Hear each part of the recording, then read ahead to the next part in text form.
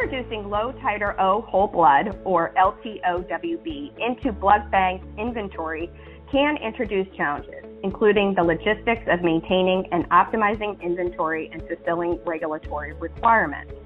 That said, LTOWB can serve to improve massive transfusion workflow and potentially improve patient outcomes in patients undergoing massive transfusion. Explain Drs. Julie Katz-Karp and Julie Cruz in this Capcast. Drs. Karp and Cruz are teaching a course on LTOWB at CAP 21, which will be held September 25th through the 28th. Dr. Cruz, let's start with you. Can you talk a bit about the historical perspective of the use of low titer O whole blood transfusion? Sure. Blood transfusion really began with whole blood. Component use, by contrast, was enabled in the mid-20th century and accelerated by the last quarter. It was driven by stewardship of the supply. The one donation can save 3 lives, and then tailored to the transfusion needs of the specific cell line and needed repletion. Why give whole blood when a patient only needed platelets? As such, whole blood was largely abandoned and components came into vogue. Whole blood then came back into use largely in theater by the military in the last 10 to 15 years. That experience in Iraq and in Afghanistan led to a resurgence of interest in whole blood for trauma resuscitation in the civilian settings, with an increasing adoption in the last really 5 to 10 years. Since whole blood must be type-specific, low titer whole blood was developed to enable a universal product.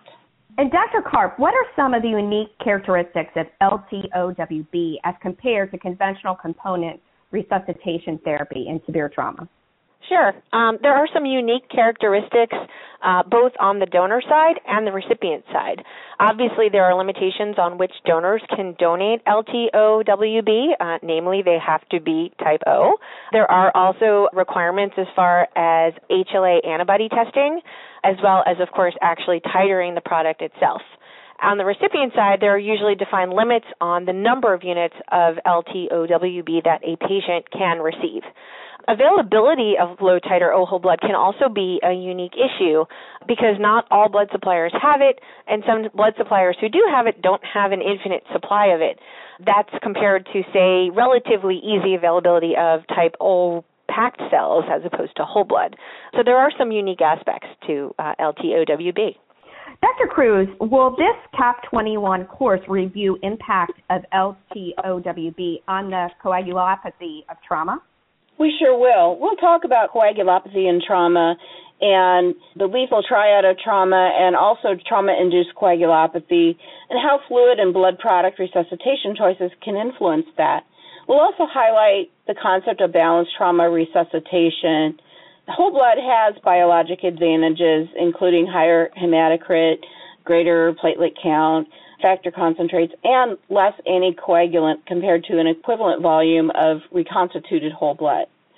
So we'll also talk about how those platelets that have been stored in the cold contribute to hemostasis. Spoiler, they work just fine in the setting of acute bleeding. Now, Dr. Karp, the logistics of manufacturing and optimizing the use of LTOWB from blood center can be a bit daunting. Can you give some thoughts on what hospitals or trauma centers need to consider as they increase use of low titer O whole blood?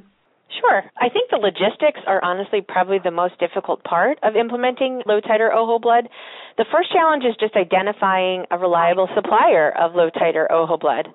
Is it your hospital-based donor center? Is it your blood supplier? Is it a combination of suppliers?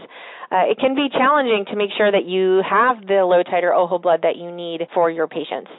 Once a supply of low titer O whole blood is established, you really have to partner with your trauma colleagues to determine policies and procedures for using low titer O whole blood appropriately and in ways that will minimize wastage.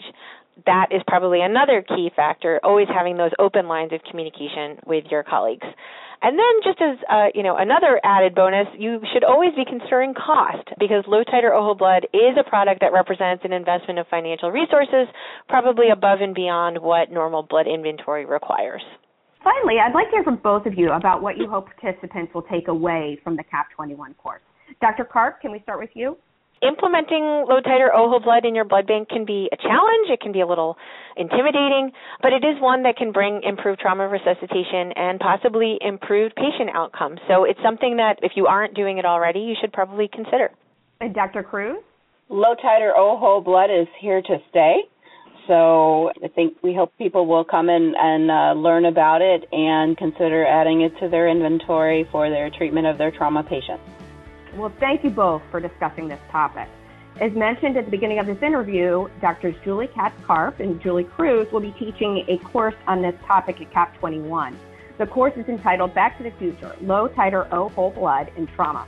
CAP 21 will be held September 25th to the 28th. For more information, please visit capannualmeeting.org.